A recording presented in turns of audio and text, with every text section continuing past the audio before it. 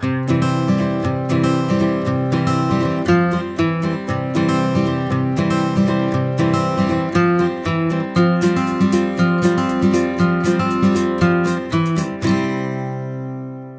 y'all, it's Braden from OK Country, and welcome back to the This Is Country podcast, where I talk to country's best artists and songwriters to go behind the scenes of their creative process, their career, and the music industry. Today, I had the honor of talking to Zane Williams, one of the best storytellers in all of country music. Zane has lived a lot of life and has experience in the industry in many different roles, from starting out in Nashville as a songwriter to becoming one of the Texas music scene's greatest artists.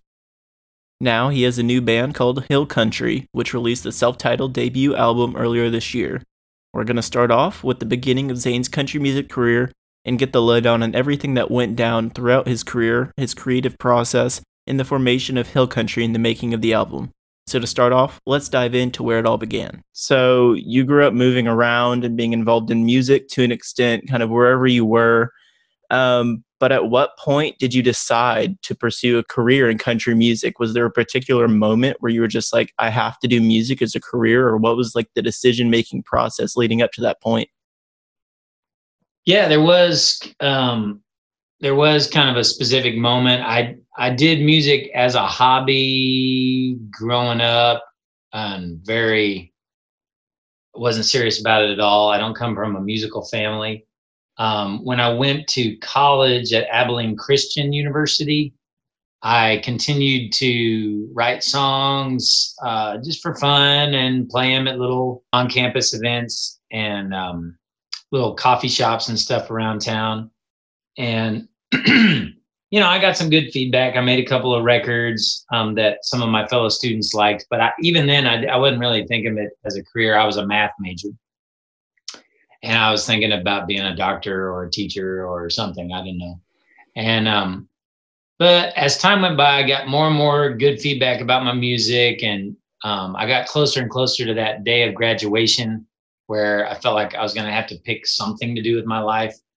And my senior year, I was honestly pretty tired of higher education. And I took an elective because it sounded like an easy A. And it was called Life Learning Skills.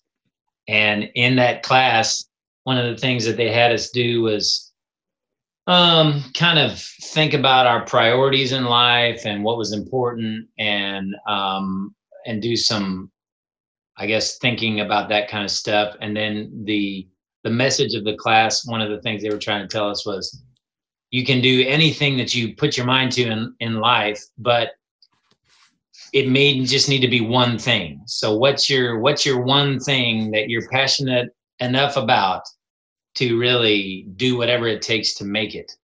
And if you'll give that kind of effort and energy to one thing, then you can do it. But it has to just be one thing. So I was thinking a lot about what my one thing could be. And I was a senior in college, and I had pretty much decided during the course of doing that class that I didn't want my one thing to be math or teaching or whatever. I felt like my one thing should be music. And I made the decision then and there to move to Nashville. On my spring break of my senior year, I flew out to Nashville and kind of found a place to live and got some job prospects going. And then when I graduated college, I just packed everything I owned up in my little 4-door Toyota Camry and moved up to Nashville. Oh, that's awesome. So I do want to talk a little bit about your time in Nashville, because I think it just kind of how everything worked out based on what I've read. It really kind of shaped who you became as an artist and kind of your perspective on the music industry. So when you first moved to Nashville, what was it like trying to get involved into the music scene and finding jobs? How was that process for you? Well, I was coming at it from as clueless a perspective as you could possibly have. Like, I didn't know anybody. I didn't have any connections. I didn't have any experience. And so I got a landscaping job with a landscaping crew. That was hard work. And I just started going out to like open mic nights and just trying to meet people. Um, After 6 months, my wife moved up there, and we got married, and then eventually, after about another 6 months, I met a booking agent.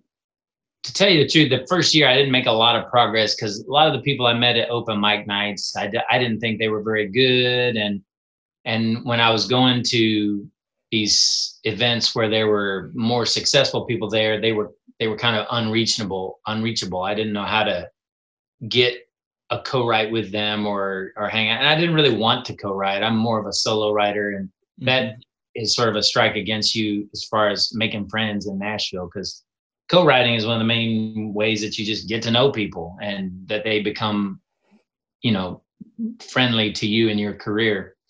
But eventually I met a booking agent. He got me out on the college market doing solo coffee house shows as an acoustic artist.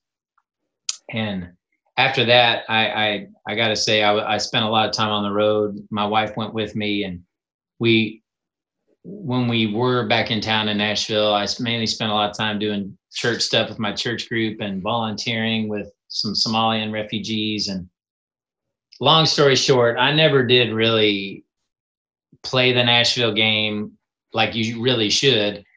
And but because I didn't know what the game was or what the rules even were. And now, uh, now I know, and I know if I were to move back to Nashville now, I could do it better than I did it the first time. But now I'm happy in Texas. Texas is a great fit for my music, and for it's a great place to raise a family, and so I'm happy. But it was Nashville for me was it never really worked out all that great, but part of it was my fault for not really taking advantage of the musical community that was there.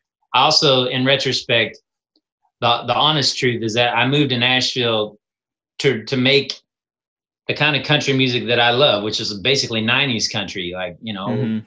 Andy Travis, Travis Tritt, Garth Brooks, George Strait, Alan Jackson. That was the kind of music I loved, and I moved to Nashville. But I moved there in 1999, Mm-hmm. which was bad timing. If that's what if you wanted to make that kind of music, that was when the file sharing thing came out, and kind of everybody freaked out, and the whole industry started tightening up, and music started moving away from the traditional country sound that I was more of a fan of. Mm-hmm. So those are also reasons why it never really quite clicked with me in Nashville. Absolutely. So I've read at one point you had a publishing deal there in Nashville, and you've mentioned kind of you're more of a solo writer. So based on kind of other artists I've talked to, those publishing deals are like you go to these tiny little rooms on Music Row with another person, a couple other people, and you just kind of crank out songs. So what was that experience like for you? Yeah, so that's why for the first 7 years I lived in Nashville, I didn't want a publishing deal because I didn't want to write songs for other people. I wanted a record deal. I wanted to make music, and I wanted to be a recording artist. And so I put it off, and I went and did that college market thing, and I did different things. But eventually, I learned that basically the main path to a record deal in Nashville, there's many paths, but the main path that most people take is they start co-writing, they get a publishing deal, they get cuts with other artists, they get to know people, they become part of the community, and record label people get to know them because they're having their songs pitched to them or demos that that person has sung on. And then after a few years of that, you've proven yourself that you can write hits, and you've sung on so many demos that people know who you are, and then that turns into a record deal.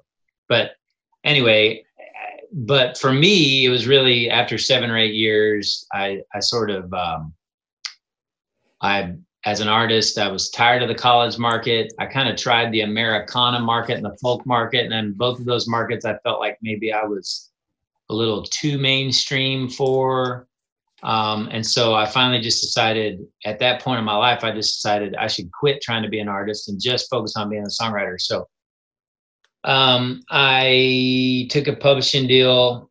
I actually went and tried to get a publishing deal for the first time. And by that time, I had a lot of songs piled up. And so I was able to get a publishing deal pretty quick. And the particular publisher that I signed with, they sort of specialized in people that were a little bit outside of the mainstream, a little bit more artsy leaning.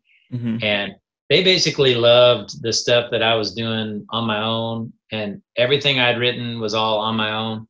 And so, believe it or not, my wife and I had an apartment on Music Row, and I would just walk to my publishing company every morning and just sit there in a room by myself and try to write a song. Oh, wow. And yeah, and do that Monday through Friday, 5 days a week. Just walk over there and just sit there with a guitar, trying to write a song about what? Who knows?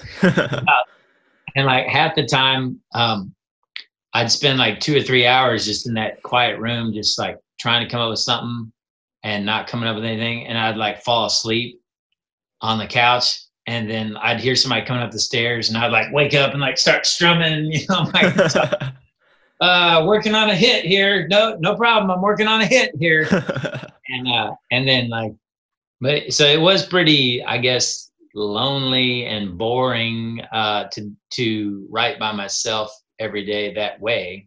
But I wanted them to see that I was showing up. You see what I'm saying? Mm-hmm. I could have written from anywhere. I could have, in retrospect, probably a better way to do it, honestly, would be to go on a road trip and write in some hotel, or go to the beach, or go anywhere that's inspiring to you and write was probably a better idea. But I wanted, since I was the new guy on the roster, I just wanted to be there every day. I wanted to see how it worked. I wanted to meet the other writers, and I wanted them to know that I was serious and that I was showing up every day.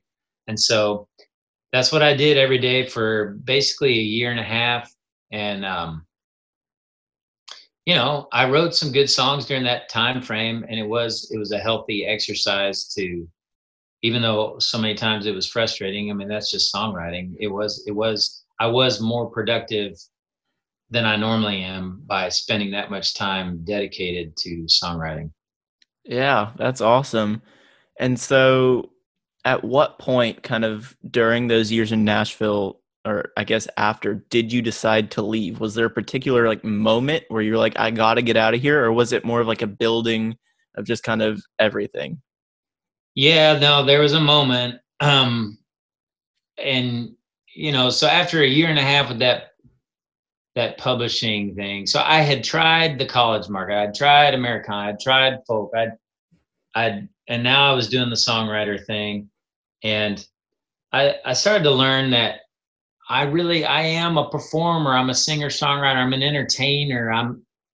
When I think of myself, I'm by nature, I'm a singer songwriter.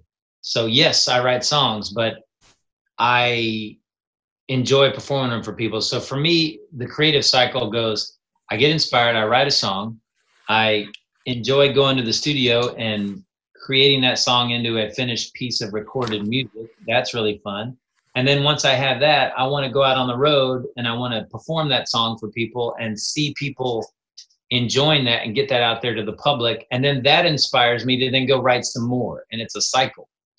And so for a year and a half, I had been just writing songs. But here's the deal. Like, only one of them got recorded, and it was called Hurry Home. And a guy named Jason Michael Carroll recorded that. And that was actually a song I'd written 8 years earlier, that I brought with me into the publishing deal. But all the songs that I wrote during that year and a half at the publishing deal, I basically had a pile of 20 or 24 songs or whatever. Is basically almost 2 records worth of material that was just going to sit on a shelf and never get heard by anybody. I mean, I wasn't releasing it as an independent artist. It just wasn't getting put out there. It was basically like, you write a great song. Like, I wrote a song called Pablo and Maria that like is one of my best. And it's like, I give that to my publisher and they're just kind of like, okay, what else you got? I mean, they thought it was cool, but they also didn't think that they could really get it recorded by anybody. So it's just kind of like, okay, back to work. And one day I was in the break room of the publishing company, and there was another big name hit writer in there who has lots of number ones. And this was 15 years ago. He's got even more number ones now. And I I asked him. I knew that he had moved to Nashville to be a singer-songwriter. He has a good voice, and he plays piano and guitar well. And I knew that he had moved to Nashville to be a recording artist. And so I asked him, man, is it tough for you that you write all these good songs and nobody's ever going to hear them just because, Luke Bryan didn't want to cut it? And he said to me, he said, man, I have learned to get over that. He said, when I'm in the writer's room, I put my heart and soul and effort into that song.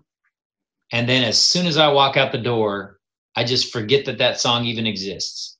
I just cut the cord. That's what he said. I'll never forget. He said, I cut the cord and I just forget about it. And I just think about the next one. And I just do that over and over. And if any of the songs get cut, great. If they don't, I don't worry about it.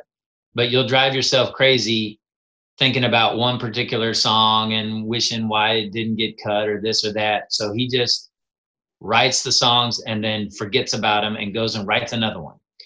And that's what a lot of those Nashville guys do, is they just write another one, write another one, write another one. Doesn't matter what you've done in the past. What are you doing today? Write another one. And that's a great attitude to have for productivity, and it allows a lot of those people to be very productive. But my nature, I realized right then and there, is that I've written this song that I feel like needs to be heard, deserves to be heard by people. And before I can have enough motivation to go write another one and another one and another one, I want the one that I wrote to be actually heard by somebody. Mm-hmm. And so I just decided, you know what? That's it for me. I'm going to move back to Texas, get close to family, start a family. I had heard that there was a Texas music scene, but I didn't know much about it. And I thought, but I knew I could probably get some local gigs down there. And I thought, I'll just go back to Texas. And since I write by myself anyway, I'll just send songs up here to Nashville. And at least I'll be able to perform some songs locally to some people who might appreciate them. And when I told my publisher about that, they were like, okay, well, we're letting you go then. And I was like, okay. Because they were like, well, we don't want to work with somebody that's not living here in Nashville, and that's not, because we think when you get down to Texas, you'll just lose focus and become unproductive. And if you're not devoted enough to live in Nashville, we don't want to work with you. And so I was like, okay, bye, peace. That's awesome though. I mean, going out on top and being able to do that so that you can do exactly what you want to do as an artist is something, like, me as a music fan, I respect that so much, because you're doing what feels right for you and for your art. And I really like that. So now I do want to kind of dive into your independent work and your solo career. So you moved down to Texas. You got a lot more freedom as an independent musician in the Texas scene. And that's also when you started producing your own music. So what was it like to step from a singer and songwriter role and also throw in the producer role? And how did you tackle that from the beginning? Well, like I said, I was as green, as clueless as they come when they first started. The first record I ever made in 1999 in Nashville, which is don't go looking for it online, because it ain't there, people. I don't make it public anymore. But that record, I had never even heard my songs with instruments before. So, people were playing drums and electric guitar and bass, and I didn't even know what to say about it. People kept asking me, what do you think, Zane? And I was like, my mind was receiving so much input that it had never had before, that I didn't even know what to start. So I started from just not knowing anything about music and being completely overwhelmed.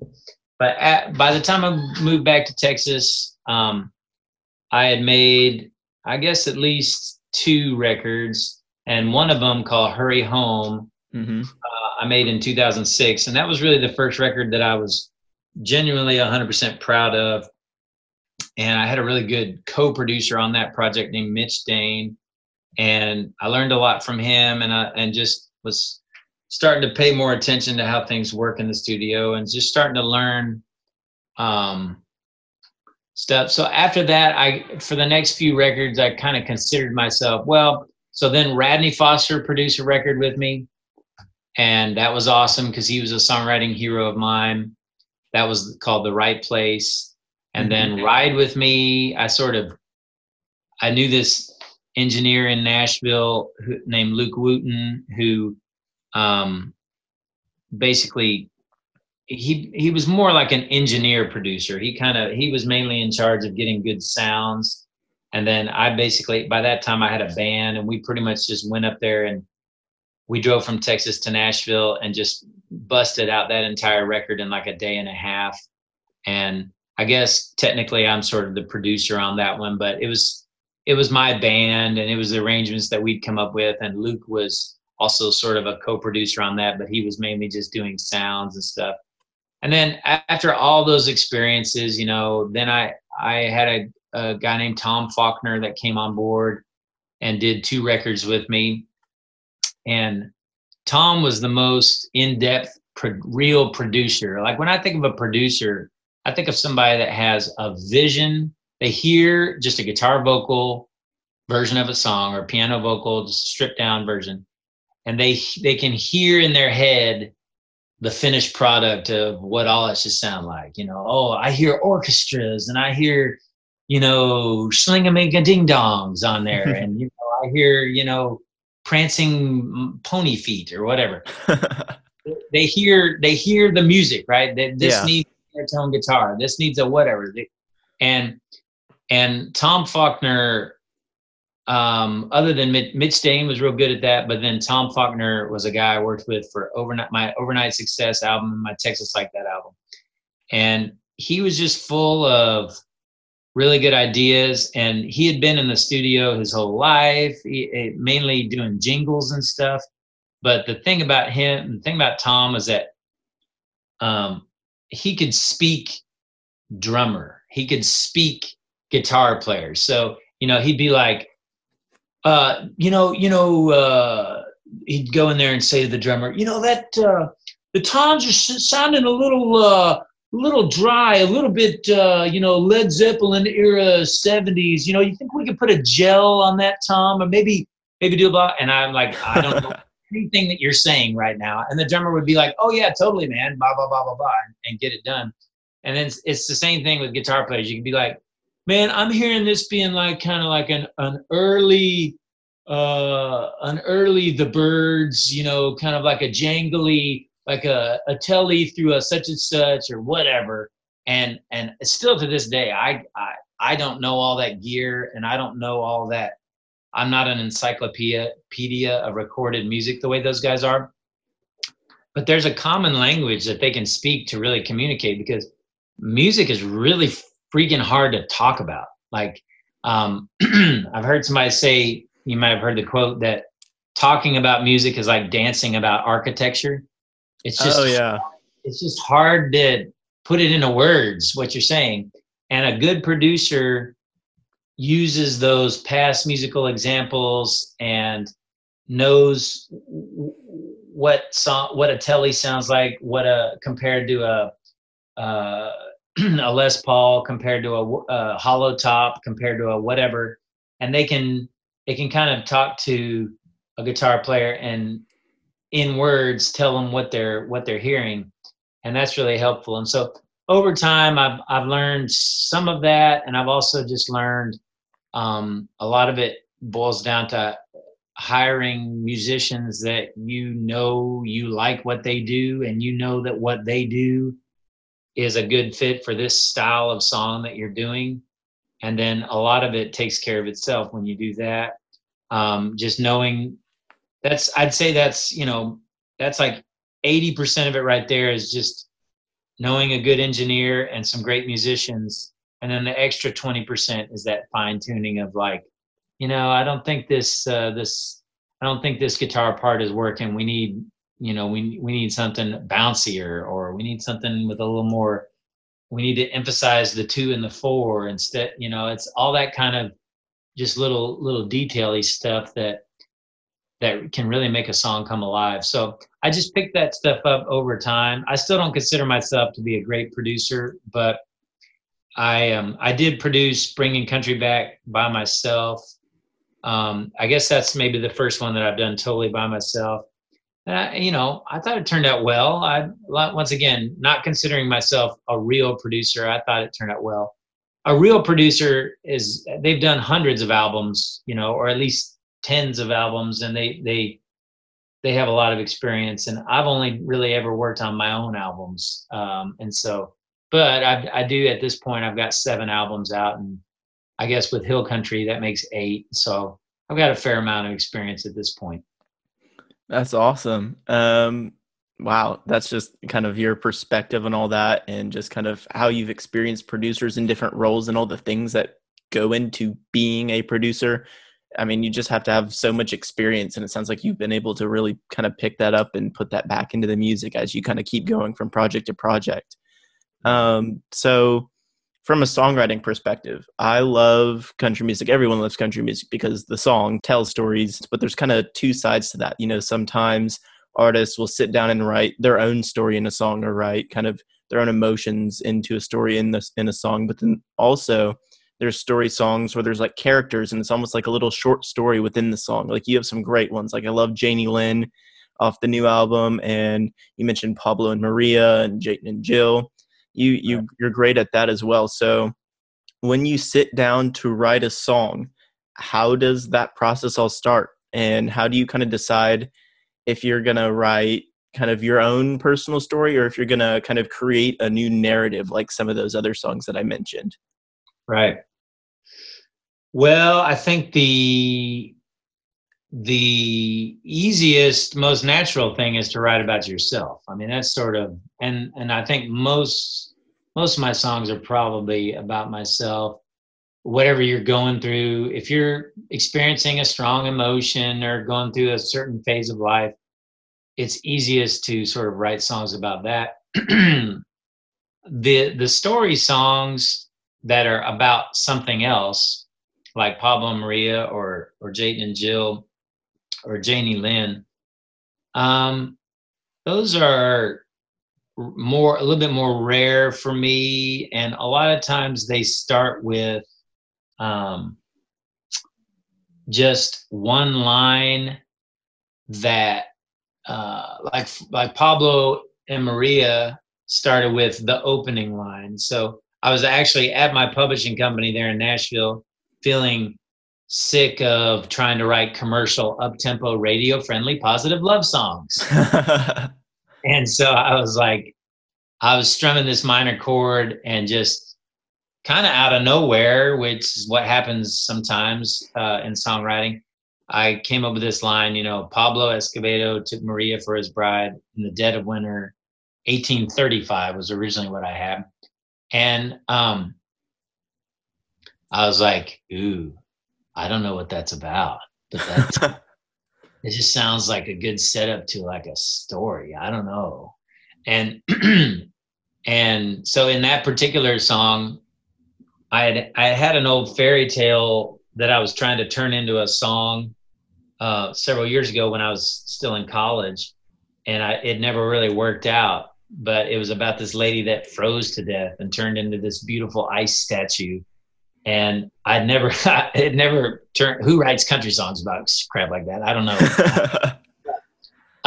And so that song never worked out, but I kind of thought, ooh, I wonder if I could like incorporate some sort of almost fairy tale, almost like a legend, the legend of this lady or something.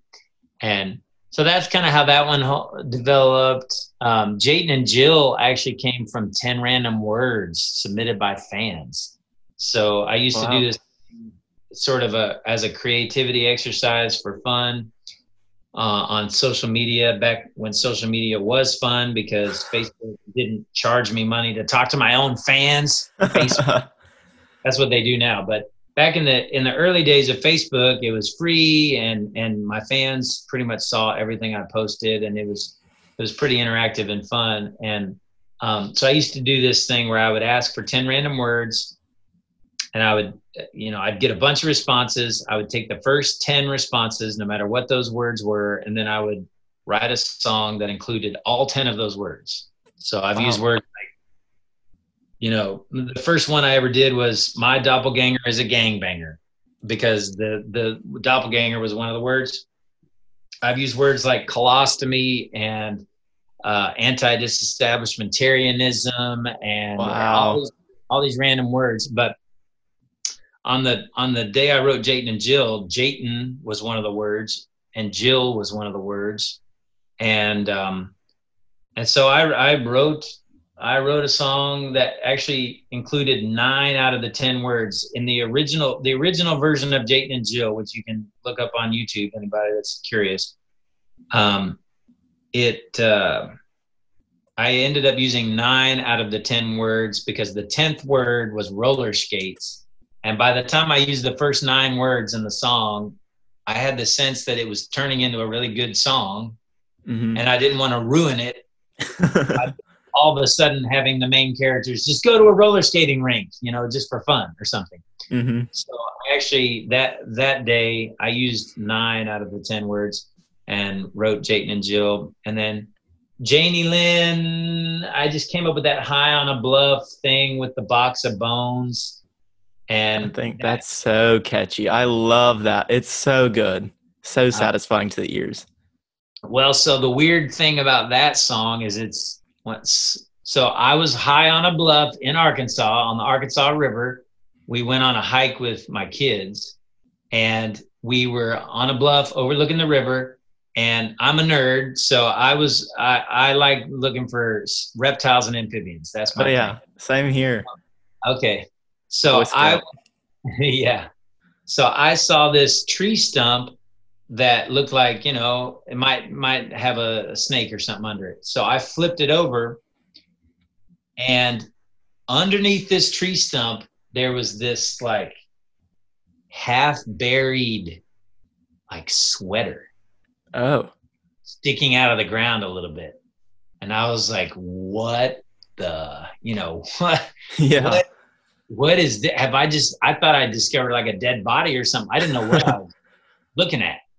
Well, I dug it up and it was this old wool sweater that was like rotting, and it was wrapped around a mug.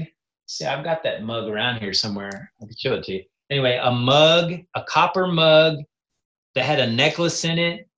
And then what else did it have, Buck? Do you remember? My son's in here. I think it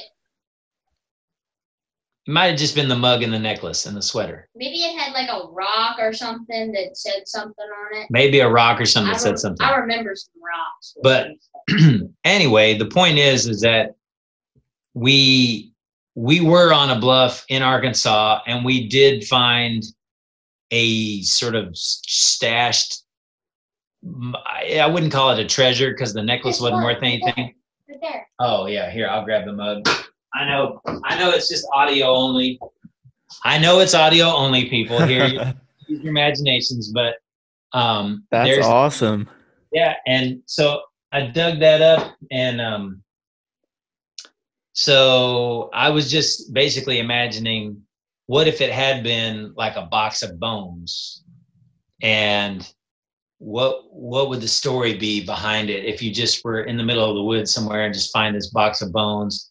And so I wrote that first little part about high on the bluff, there's a box full of bones and a ring engraved Janie Lynn. And then I've got to write a song that explains that. And so that's how that one came about. That's awesome. Wow. Just hearing the story, and that like part of it's actually inspired by a real thing. That's awesome. And of course, only in Arkansas would you find stuff like that. We go over there quite some time. It's pretty over there, hiking and all that kind of stuff. Yeah. So kind of before we moved into hill country, you clearly kind of found your groove. You found kind of almost your calling. It was all working out really, really well. Once you moved into the Texas scene, you're a pretty much universally revered songwriter. You're an artist. Everyone knows you. You have great sound. And then you got invited to go play the Opry back in Nashville. What was it like? Kind of, you left Nashville and then you found your place in the Texas scene. Then you get invited to go back. What was that whole experience like? It was cool. The Opry was definitely a milestone and a highlight.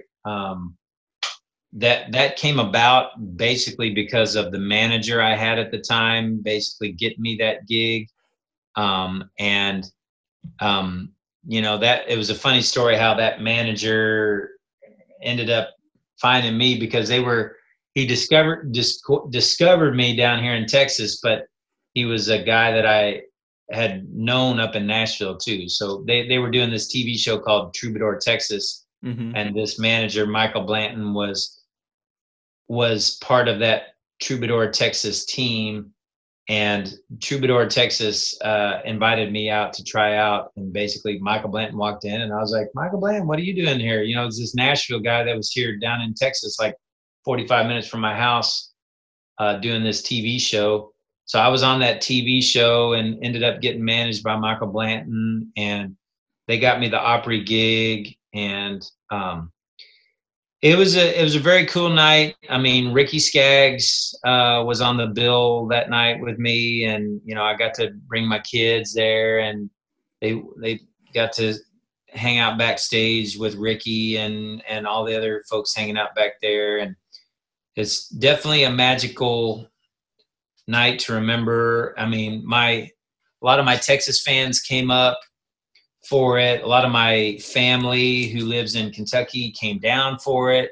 So it was almost like getting married or something. It was like, when you got all these people that from all these different parts of your life, all in the same place, it's a little weird. It's like, I got my Kentucky cousins, and I got my Texas fans, and I've got some family in Nashville too that came out. And so, but it felt, because of all that, it just kind of felt like sort of a celebration of, where I'd been so far, and got to sing a couple tunes. We did Jayden and Jill. The house band told me that, because the house band backed me up, the Opry people would only let me bring 2 of my musicians. So I brought my bass player, my fiddle player, and the rest was the house band. And so they said that when they were learning the tune, that that they played it for their family members, and everybody really loved Jayden and Jill. And they said that it just felt good to get to play some real good country music. Oh yeah. I was like, wow. The fact that the house band at the Grand Ole Opry is like thankful to be playing some real country music. That was pretty interesting. I'll never forget that statement. And that was back in 2015. But yeah. I honestly think country music in general, maybe has gotten better. I think it has gotten better in the last 5 years. I think there are a lot of independent artists out there that are making really cool stuff, whether it be Colter Wall or Tyler Childers or Cody Johnson or Cody Jinks or, I think there's some really good major label people too. Casey Musgraves and Miranda. Oh, I love Miranda. Yeah. I mean, there's just a lot of good music. Chris Stapleton. I mean, I've pretty much quit complaining about the state of country music, because I think now there's at least, if you like the kind of music that I like, there's at least quality options out there. And absolutely.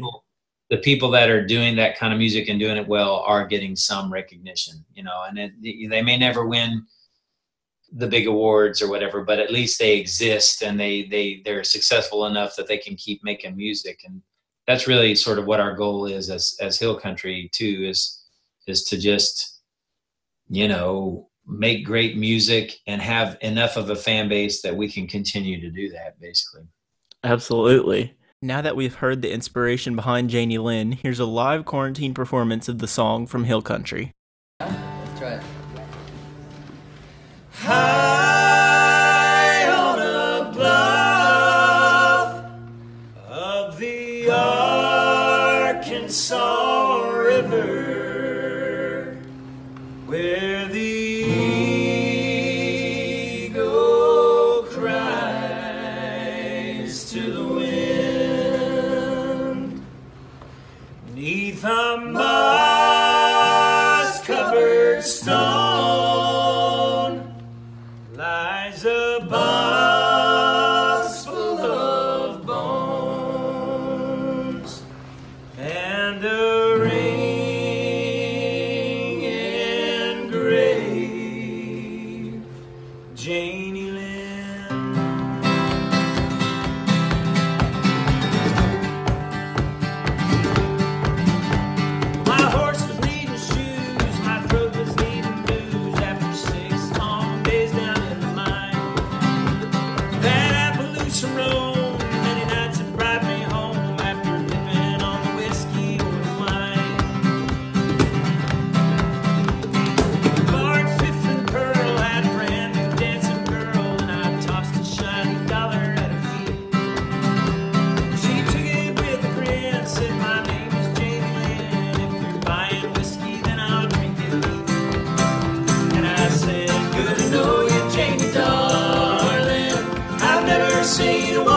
so fine. I'd gladly rob and kill from here to Johnsonville just to win 10 minutes of your time.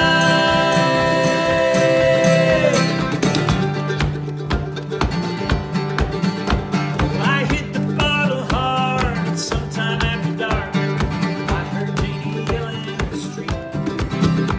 That Yankee Bill Sinclair and grabbed her by the hair. And I was watching when he knocked her off her feet. I drew a wicked knife and I took the old man's life before I even knew what I had done. I whistled for my roan, but the trader trotted home. There I was too drunk to even run. I just said, "Are you okay, Janie, darling? Have you ever seen a riding moon? This may be the last time that I get to see it shine. If only I had just walked home with you."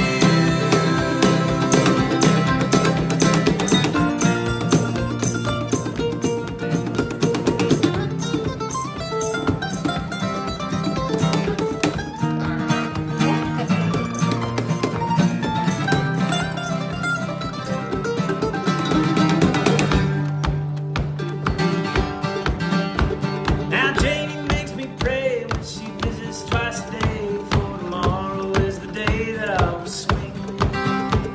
When no one was around and her tears were falling down, she handed me her pretty golden ring.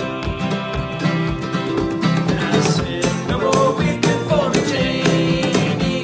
There's no turning back the hands of time. And anyway, it's true that 10 minutes with you is better than a lifetime in the mine."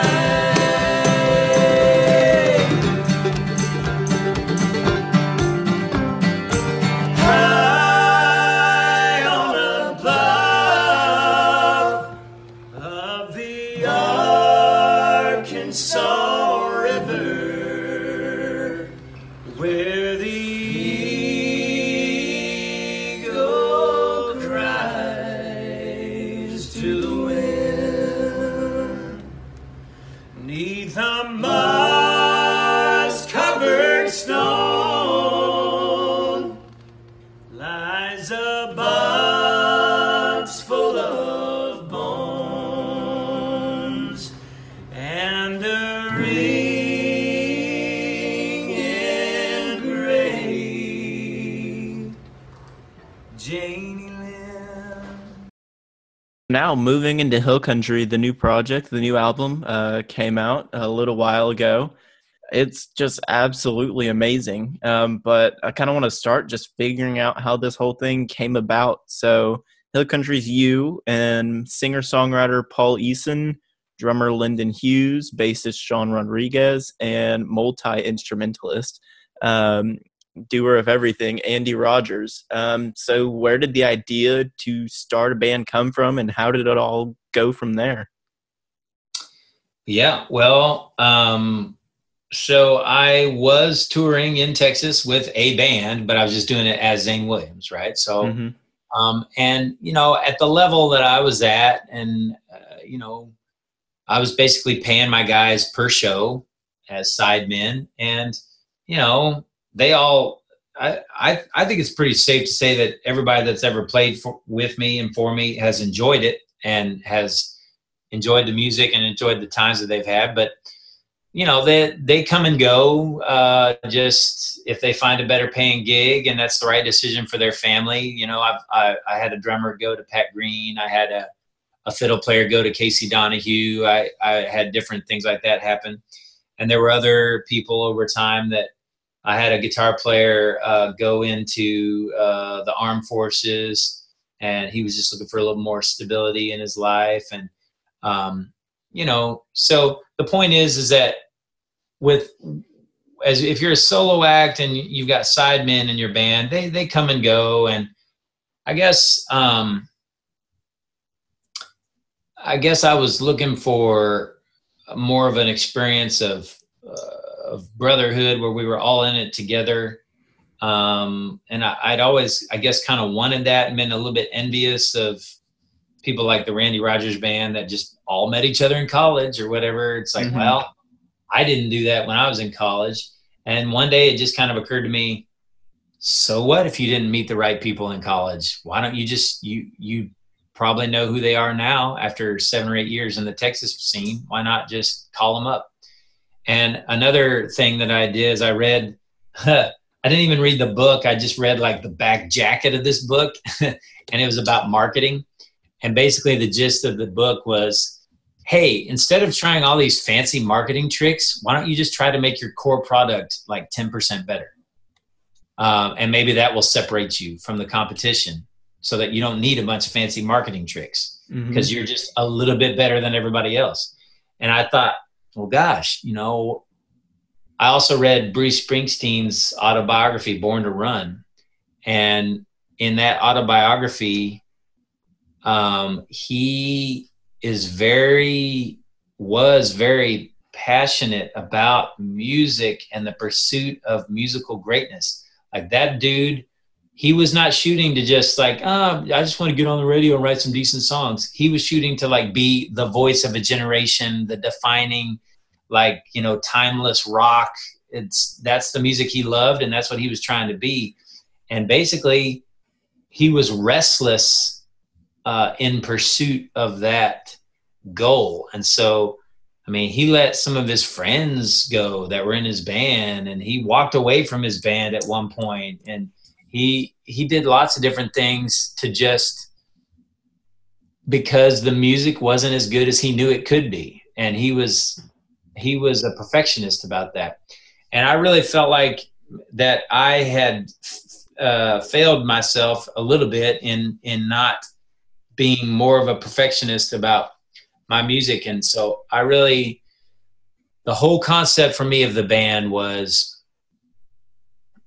I wanted to make the best music that I'm capable of in my life. And I think that the best way to do that is to be in partnership with other talented people who make me better, and in a situation where everybody's giving it 110% because it's their project. So I wanted an even split band. You know, the Randy Rogers Band, I've heard him say in interviews before, it's an even split band. And I found that surprising because I knew Randy, you know, wrote most of the songs and sings the songs. And so, but, you know, he basically said he knew from an early point that they had something special, and he liked the people he was with, and he wanted to keep it together. So I just decided, well, man, what if I were to do an even split band where we were all equal owners? Well, golly, it'd have to be the right people. You know what I mean? Like, it sounds great, but it'd have to be the right people. Absolutely. So then I just started thinking, well, you know, who would be my dream team? Let's just get crazy for a second. Let's just think I'm 40 years old. I'm going to put together a band, and I want it to be whoever I want it to be. Who's it going to be? And I thought, well, I want harmonies, man. I want freaking harmonies. I want it to be, and I want somebody else to maybe sing lead some of the time, you know, so that like the Nitty Gritty Dirt Band with multiple lead singers, or even Brooks and Dunn sometimes trading off, or Alabama sometimes traded off, and the Eagles, right? Yes. Crosby, Stills, and Nash. I could go on with all the sort of the great groups that have had maybe multiple lead singers. So I was like, okay, well, who do I know? But I didn't want it to just be 4 guys with acoustic guitars, right? So I knew a bunch of other singer-songwriters, and it could just be 4 of us playing acoustic guitar, but that's not a band. And so I was like, man, I need to think of people who can sing and maybe write, but who can also really get down on an instrument. And I mean, not just get by, but like be the guy that I want to have in the studio on that instrument. And so the first person I thought of was Paul Eason, because I had heard his music on the local radio station here in McKinney, a song called Mountains of Nuevo Leon. I always thought that was a cool song. I thought, I don't know who that guy is, but he's got a cool voice. And then later I found out that he was playing lead guitar for Kevin Fowler. And I opened for Fowler a couple times, and I watched Paul play, and he tears it up on guitar. So I was like, okay, this guy's got a super cool voice that could easily be a lead singer himself. And he's a great guitarist, and he also plays mandolin. And so I just texted him one day. I mean, he's got this great gig with Fowler. He's on salary and everything. And I just texted him one day about 2.5 years ago, almost 3 years ago now. And I just said, I mean, I'm not even sure why I had his number. I didn't know him very well at all. But I just said, man, I know this is crazy talk, but you and I should just put together a band and just take over the world. What do you say? And he was like, I'll call you tomorrow, Mm-hmm. talk about it. And I wasn't surprised that he was interested, just because he is a singer-songwriter. And in the Fowler project, which he loved doing, and Fowler has been super sweet about the whole thing. But, Paul wasn't getting to sing lead or do any of his own songs. And so I thought that he might be interested in my thing, and turns out he was. And then, long story short, after that, we went searching for other great vocalists, and we found Lyndon. And neither Paul nor I really knew Lyndon, but we saw some video of him playing with Roger Krager and singing "Let's Get It On," and just killing it, singing on the drum. We were like, golly, dude, where do you find a drummer that can sing like that? And so we went to talk to him, and he was down to try it. And we recorded some guitar vocal. We recorded some guitar, and then the three of our vocals that day at Lyndon's studio, because he's an engineer. And by that time he had left the road with Krager and was an engineer down in Houston. And we recorded some guitar vocal stuff with the three of us. And if you support our band with a monthly thing, then you get access to our audio vault. And those original, there's an original demo that we did that day that's in the audio vault. And it's literally the day that Paul and I met Lyndon and first heard our three voices blend together. But it was a great blend. And then we got Andy on board. Andy was playing bass with me at the time. And so originally we were going to have him be our bass player, but then we heard him play banjo and dobro, and we were like, well, shucks, man, it'd be easier to find another bass player than it would be to find somebody that plays banjo and dobro as well as you do. Why don't we just have you do that? And so we did that. And then we found Sean Rodriguez was the last guy to come on board as our bass player. And he's got a really good voice too. So we were lucky to get him, because we needed somebody with that really high voice. He's got a really high voice, and he quit the Bree Bagwell gig and was just kind of bumming around Austin, not doing a lot. And so it was just good timing. We hit him up and kind of convinced him to come on board. And then we put together an album that we self-produced, and I wrote all the songs. One of them I co-wrote with Paul, and he sings lead on that one. And I wish we could have had more that Paul sang lead on. So that'll be a goal for our next album. And we ended up self-producing it. We paid for it ourselves, and we started touring in 2020, and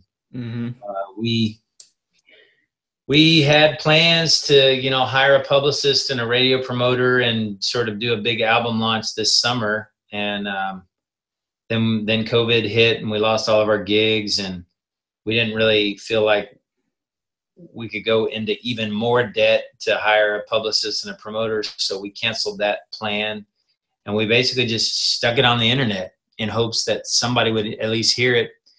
And the weird thing is like last week, Luke Combs, one of the biggest guys in country, tweeted and said, I can't stop listening to this. It does everything I want an album to do. Blah, blah, blah. You can look up his tweet. It was very complimentary and completely out of the blue, because I've never met Luke, and I don't know anybody that knows Luke, and I had no idea that Luke even knew he existed. But it was really cool because, we just stuck the album on the internet through TuneCore. So it's on Spotify, it's on iTunes, it's on Apple Music. Mm-hmm. But we basically just stuck it on the internet. And other than that, though, we didn't have any big CD release parties. We didn't have a publicist getting us out there or anything. And then out of the blue, Luke tweets about us, and turns out he's been a fan of my music since 2012. Who knew? Wow. Yeah. Yeah. And then honestly, we've had a couple of calls this week from some music business people wanting to learn more about us and maybe work with us because of that. And they found our music because of that tweet. So it'll be interesting to see what the fallout from it is. It could be that we have a long, successful career that was all jump started by Luke Combs's tweet. To be a pretty absolutely cool. That's so awesome. And I was so excited when I saw that tweet, because you mentioned, your goal is to be not necessarily do all the marketing stuff, but just be that like little bit better than everyone else and just push yourself that much further. And I think, pretty much from what I've been able to see is that's working exactly as you probably hoped it would. I mean, the album is just so good from so many standpoints. The thing about good music, and no matter how much you pay for publicity and marketing, if you make good music, people are going to talk about it, I think. And I think that's what really gets the ball rolling. And so I think that's been cool to watch. I mean, I was listening to this album pretty soon after it was released. I remember I just saw someone tweeting about it. I'm like, okay, let's look at that. Because I honestly didn't even know the connection to you in the beginning from it. And then I heard the voice and I'm like, okay, this is familiar. But that's just so cool. And I think you definitely achieved your goal with just kind of pushing yourself that little bit further, because it's obviously spread. And so the album itself, it's lyrically pleasing, but it's also just so sonically pleasing. It's so rich, and there's so many different sounds at play. I mean, there's like bluegrass and evergreen and Dixie Darlin'. Dixie Darlin' was the song that just got me hooked on everything. And there's just such luxurious harmonies, like on Adios, the beginning of Janie Lynn. It reminds me of Seven Bridges Road a little bit, like the Eagles. Everything just sounds so good. And then just the real country Texas music feel, Palomino Gold, the Eagle. And, for me, this might happen with a handful, definitely less than 5 albums a year, where, I listen to the album in order, but then each time I listen, a different song just gets stuck in my head. And then I just listen to it over and over and over again. And I have like my little moments with each one of the songs. And then when I go back to the album and listen to all the songs again, it's kind of like remembering all those different moments of the songs put together. And they all have different feels, all kind of the different sounds, but it all is still so cohesive. So when you sat down to do the production of the album and record the album, like from a production standpoint, what was it like to try and blend all these sounds, like a little bluegrass here, a little Texas here, have some harmonies here? What was it like to put all those different pieces together and make the album what it is? Yeah. Well, it was, my goal when I was trying to put together that A team, my thought process from the beginning was just get people who are really great, and then just let our sound be what it is. Like let it be what we 5 people sound like together. And so when before we found Sean, our bass player, we got together and Andy played bass, and then Andy overdubbed the banjo and the dobro. And so we actually got together at this sort of an inexpensive little studio. Shout out to my buddy Ken Tondre, who let us do these sessions at his little place called The Compound, which is in Dripping Springs outside of Austin. Mm-hmm. And it was an inexpensive place where we could just go. We weren't recording the album. These were the demos where we were just basically trying to decide if we were a band and if we even liked each other and what did we sound like, who's going to play what. Like I said, we ended up switching Andy from bass to dobro banjo instead, and we didn't know if we needed a fiddle player or not, or do we need a steel guitar or not, or do we And long story short, we just sort of, when you listen to the album, we the band played all the parts, and the combination of, I guess, sort of flavors or styles is just kind of the combination of things that we know how to do. Basically, Andy can play the banjo and the dobro and the guitar and the mandolin, and then Paul can play mandolin and guitar, electric guitar really well, or acoustic. And then I pretty much I'm like the weak link of this all. I play acoustic guitar, but I've been working really hard on my acoustic guitar the last several years, actually, so that I can be the guy that plays on the record and plays really good, interesting parts, where it's me, that we're not having to hire somebody. But if there was ever something that Paul sounded better on, we would just have him do it or whatever. But it's basically like everybody has their tools that they bring to the table. We have these tools, and so it's like, well, what do we have in our toolkit to do on this song? And then we just kind of put it together. When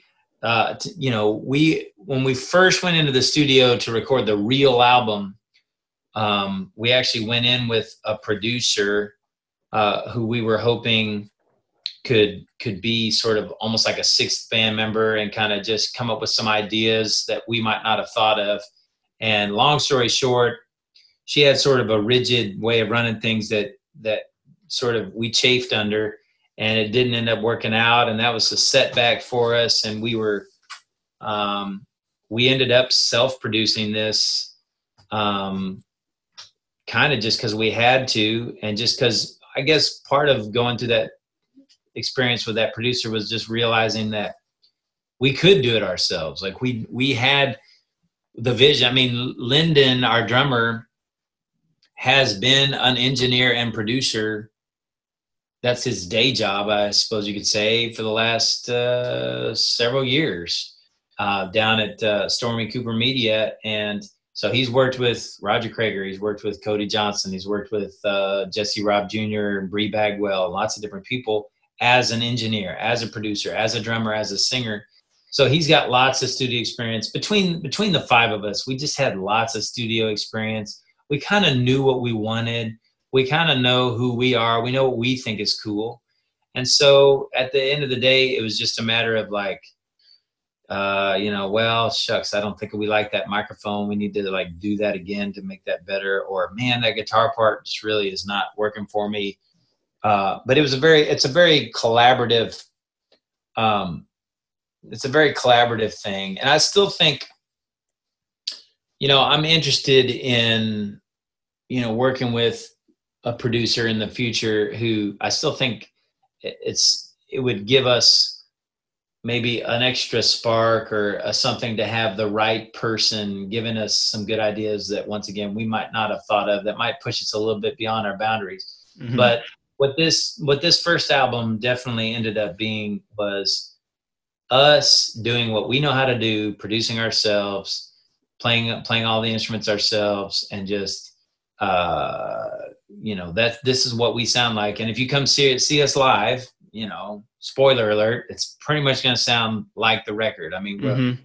Obviously we have fun with some of the tunes, and we can mess around with the arrangements, and we can do some medley type stuff, and there's nothing like seeing it live, but it is us doing it. And that's part of the reason why we can do all that harmony stuff like you were talking about on Adios and Janie Lynn. Like I would never do that on a solo album. Mm-hmm. Even though I could hire some harmony singers to come in and sing that. But why would I do that if I can't do it live? Like that's lame. Yeah. That's like the Eagles recording Seven Bridges Road and then showing up and then it's only one guy singing when they actually do it live. That would be lame. Mm-hmm. So the fact that it's actually us that is singing on the record and that we can actually pull that off live means that we can record it that way, which is fun. And so anyway, that's just a big long way of saying it's just kind of us doing what we do. Paul has a really sort of a Southwesterny vibe to everything he does, and he's really well versed in electric guitar. And then Andy is originally from Tennessee. He grew up playing in a family bluegrass band situation, and so he's got that the banjo and the dobro. He's got that style. Lyndon is a very versatile drummer who is just as equally comfortable with sort of a percussion-y, stripped down type approach as he is with a full kit. Mm-hmm. And he's a harmony nut. And so he was really the main guy that sort of pushed us to make the harmony parts better and cleaner and more well thought out. And then Sean came in. By the time we finally found Sean and got him involved in the project, the record was mostly finished. It was about 2/3 finished. So Sean actually played bass on the last third of the record, and it was Andy and that former producer of ours that had played on the first part of the record, played bass. But you know, Sean was the guy that we needed, and we're already working on a lot of new stuff that, you know, Sean sounds great playing bass on and adding his vocals in there. And so I don't know, man. But I do know that it's fun to be part of a group of guys that has so many tools in their toolkit.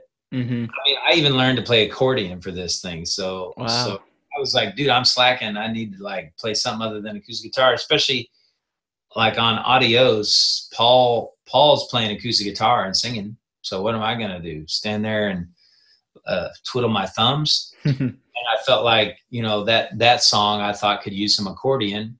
And I grew up playing piano, but I've never played accordion. So I thought, well, I don't know.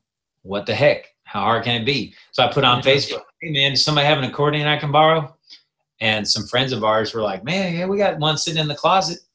And so they pulled out their grandma's accordion or whatever and, you know, dropped it off at my house. And I learned to play accordion, and I played accordion on the record there on Adios. That's awesome. So something I love about this album is the frequent use of rivers and naming rivers in a lot of the songs. I found that really interesting. So River Roll mentions a flat rock river. There's a line, time is a river, in the Eagle.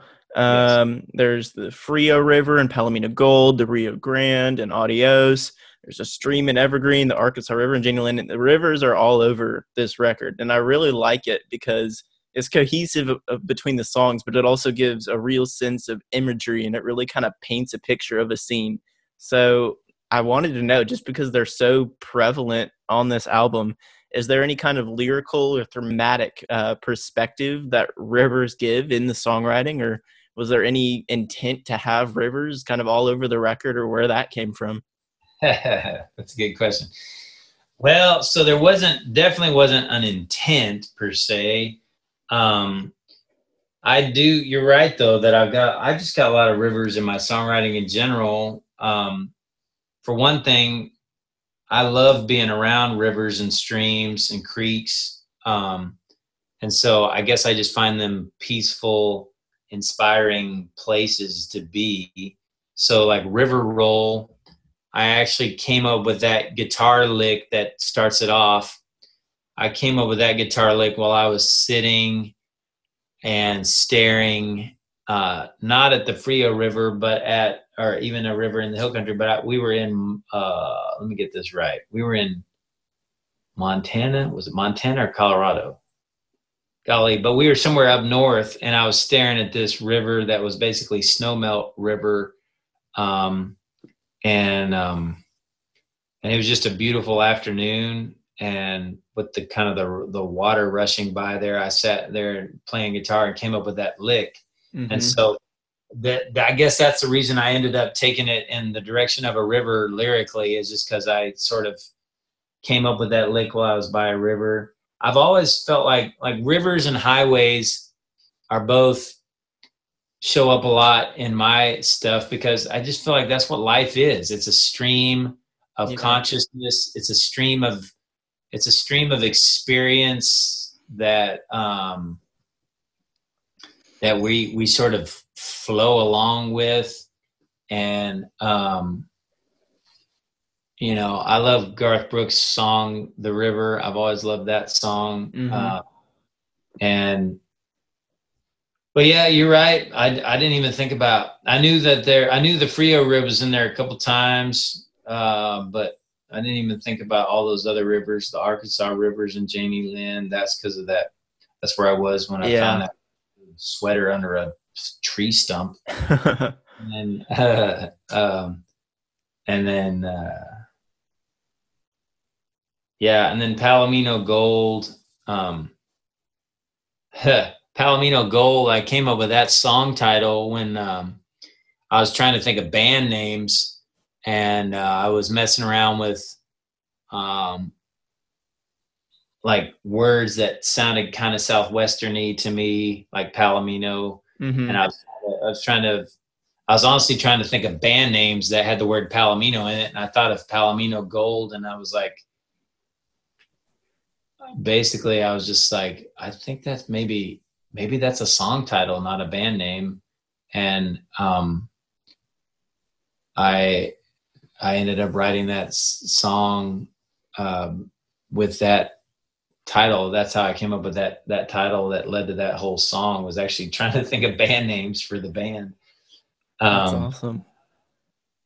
But that's really cool. Yeah, no, and I loved just kind of listening to the album, just kind of hearing all these different rivers kind of come off in different songs is really cool. And it kind of just took the album to all these different places. And again, like when you mix in those kind of different kinds of sounds and instruments on all the different songs, I thought it was a really cool kind of experience when you put it all together. One thing I'll say about that real quick is just that's part of the reason why we ended up picking the name Hill Country, is because Hill Country specifically refers to a part of Texas that's really beautiful and has all these nice rivers and hills. But we also felt like the term Hill Country could easily refer to somewhere in Colorado or somewhere in North Carolina or somewhere, you know, all these. My favorite parts of the country are the whole Colorado, Wyoming, Montana, Idaho area. Oh, yeah. And then the whole Appalachian, North Carolina, East Tennessee, Kentucky, West Virginia, and then Texas. And so Hill Country seemed to sort of speak to all of those places, even though it's sort of Texas-y without specifically saying, we're from Texas. Yeah, absolutely. That's really cool. I guess this is more of a personal based issue question, but any chances this album's gonna be pressed on vinyl? Yes, and the main thing we're waiting on right now is that. So the downside, since we're talking about the band name, the downside of the band name Hill Country is that it's so general that there are some other band names that have some names that are similar, and then there's this. It turns out somebody else owns the trademark. A restaurant owns the trademark for the phrase Hill Country, and so I don't know. We may end up having to change our name, to be honest, or we may not. I don't know. I don't know what's going to work out. But so I've been kind of putting off pressing up CDs and vinyls because, like, I'm just like, well, are we gonna have to change our name or not? And I'm trying to answer that question. I'm not worried about it either way because, you know, we're the same people and it's the same music, and it doesn't stress me out. It's not a stressful thing, but that's the main reason. That and just some of the factories being shut down because of COVID are sort of my main excuses for not already having it on vinyl. But we will definitely have it on vinyl. I think all of our music going forward we'll always have on. We'll always do a few vinyls because that seems to be something that music lovers are into these days, or just probably will be going forward. And then we have we have this thing called the Hill Country Hideout that's for our members, that it's sort of like a fan patron model where, of crowdfunding model where, except instead of it being through another website like Kickstarter or Patreon, it's just through our own website so that we can just do it our own way and control it. And so what we do is we just have a section of our website that you get access to when you're a member, and it's got an audio vault. It's got a bunch of songs on it that you can't, some of them you can find other places and some of them you can't. About half of them you can't. And then it's got a sort of a little forum that's sort of like our little private social media place where we talk with our fans that are members. And then it's got a place where you can reserve front row seats at our shows for members. And we're going to just start doing that from now on, just kind of reserve the front row for Hideout members. And it's an exciting thing for me because it's kind of a safe place to like try out my music without making it public. So like I'll write a new song and just record it on my phone and just post it on the Hideout, see what the Hideout members think about it. And it gives me a safe place to do that. And I think what we've been talking about doing starting in September is we're going to just start giving our Hideout members one song a month, fully recorded, mixed, mastered, final, and just give them one song a month. And then after however many months of that we feel like we've got an EP or a record, then maybe we'll put it on Spotify, you know, but that way our Hideout members are getting it as we go along. And the Hideout members are the ones paying for it. See, so that monthly money that we get, the idea is if we can get even just a few hundred people to give us $5 a month, then that's our recording budget. And, you know, we can go make the music. We can give it to the Hideout members as we create it. So they're more of the part of the creative process, and they see it go down. That's just good for me, man. Cause it's tough. Like when you write a song and then you have to save up money and save up songs until you finally go into the studio. So it's like a year later that you go into the studio and record that song. And then it's a year later after that you finally put it out and it finally maybe gets it on the radio or something. So normally, like Dixie Darling is our current radio single. I wrote that song 3 years ago. Wow. So there's just such a huge delay. And it's, I've always just thought that that's just the way it is. You just got to put up with that. But the cool thing about the Hideout is that we don't have to put up with that. We just, as soon as I write a song or as soon as we record a song, we just stick it on the Hideout, and at least our membership gets to hear it immediately. And that for me is satisfying, and kind of scratches that itch to just like share it. It's so sort of, it's an uncomfortable feeling when you've got this album and it's finished and you're so excited about it, but nobody can hear it. I'd rather just give it to people. And so that's what we do on the Hideout. And right now we've got 100 and some odd people signed up for that already. And we've only been doing it for 2 or 3 months. So we're real pleased with that, but we want to try to get it up to 500 people by the end of the year. And if we can do that, then, that'll be enough money to just, record and promote our music each year. And shucks, dude, if we can get that in that position, I'll just quit.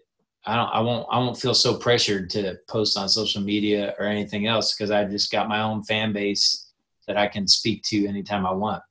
That's the thing, you know, the social media, I'm thankful for it on the one hand, but on the other hand, they're selling people's information and they're controlling the flow of when we post stuff, not a lot of people see it, and we have to pay money to Facebook so that more of our fans see what we post. And I'm just kind of tired of that game a little bit. I mean, we'll always post some stuff on Facebook and YouTube and Twitter stuff, but it's been fun having an alternative, and our alternative is the Hideout. Absolutely. It's like you read my mind, because the next questions I had on here was about the Hideout, and as a music fan, it's just so great to be able to, it's almost like a connection with the band. Like we're kind of part of it, like you mentioned, of the creative process. And also it's great because, you know, the subscription that like you have on the Hideout, it's not taken cuts from Spotify and Apple Music, and like I think it's like 0.007 cents per stream or something like that these days. So it also helps, I think, directly support the band. And I think for music fans, that's something that's really important, especially these days with streaming and all that. Yeah. I agree with that 110%. I mean, I use Spotify, and I pay the $10 a month or $12 a month or whatever it is. And I'm super thankful for it, because that way I can check out all the new artists that I'm not sure if I like them or not, but I would just want to check it out. Or I can listen to old stuff, and I love it. So don't get me wrong. I love all that stuff. And if you're just a casual music fan or whatever, that's great. But it is just a reality that a lot of the money that Spotify collects gets kept by Spotify or goes to big name artists that are getting millions of streams. And not a lot of it trickles down to independent artists, or at least not a lot all at once. You know, it may add up over 10 years or 20 years, but that doesn't help you if you just went into debt to make your record. You know, you need to pay off that debt in the next year or two, ideally. And compared to selling physical copies, streaming doesn't help you recoup your income as much. But it doesn't take very many people giving just $5 a month to really cover everything that we need. And so basically my pitch to people is, if we're like your favorite band or one of your top 3 or 5 favorite bands, then maybe just consider giving us $5 a month, and we'll invite you into a more inclusive experience that frankly you're never going to get with a bigger name artist anyway. Yeah. We're really bringing you along for the ride. And my goal is to, know all of our Hideout members' names and faces, and, have it be a personal thing. And then, if you do that, because of what you said, the only person taking a cut is the credit card processing, which is like 3% or something. So other than that, all the money is actually going to our recording budget.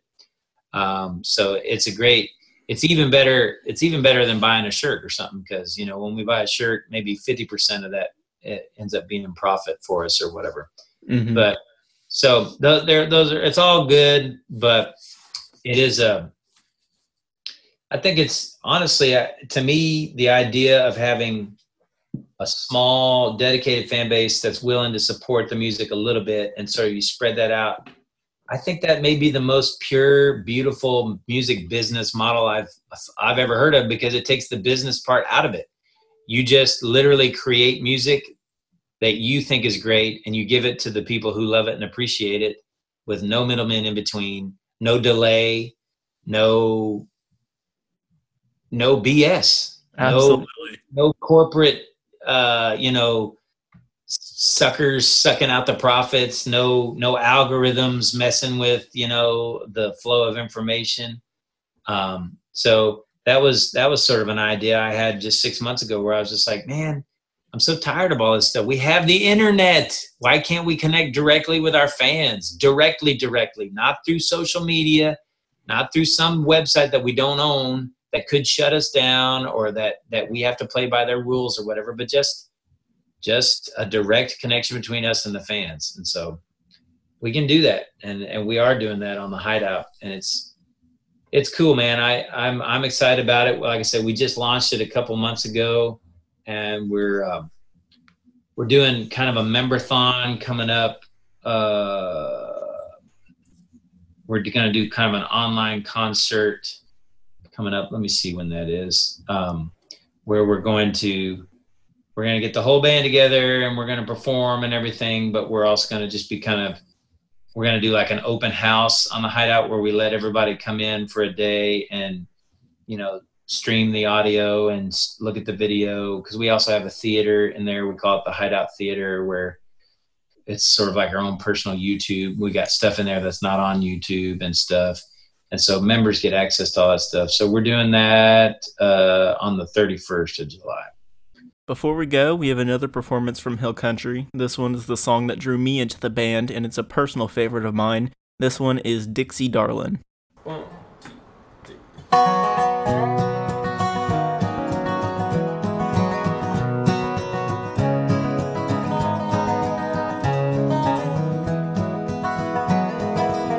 Dixie says that horses know her better than people do. I've known Dixie 7 years, and I'd have to say it's true. Once my sweetheart, now the sweetheart of the rodeo. She heard the highway calling with the melting of the snow. I tried, yes I tried to change her mind. Dixie darling, did you find what you were after? Greener pasture, wilder blue. When I think about the things that really matter, I always wish that I had mattered more to you.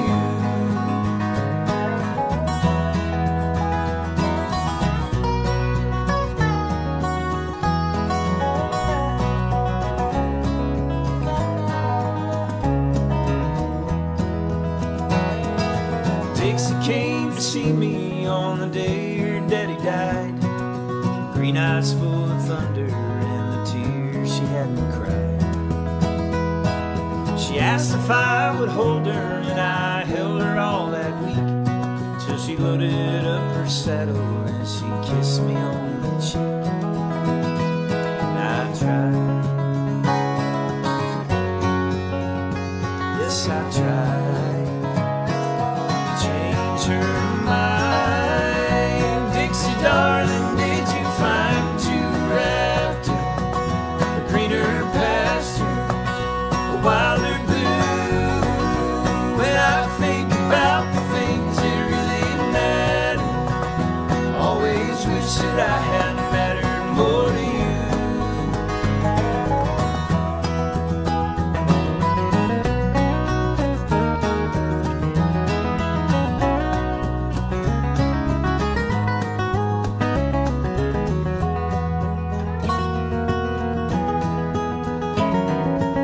Dixie called me late one night on Colorado time. Told me she was 2 weeks late and she knew it must be mine. I wanted to raise a family right here in this little town, but in the end she wasn't ready to have a kid and settle down. And I tried, yes I tried to change her mind. Dixie darling, did you find what you were after? Greener pasture, a wilder blue.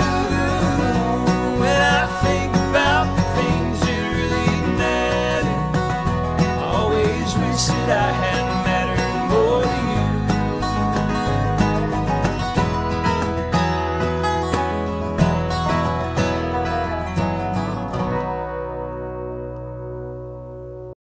I want to thank Zane so much for talking with me. He's an artist I truly respect, and getting to dive deep with him into the different stages of his career and the making of the new album was such an honor.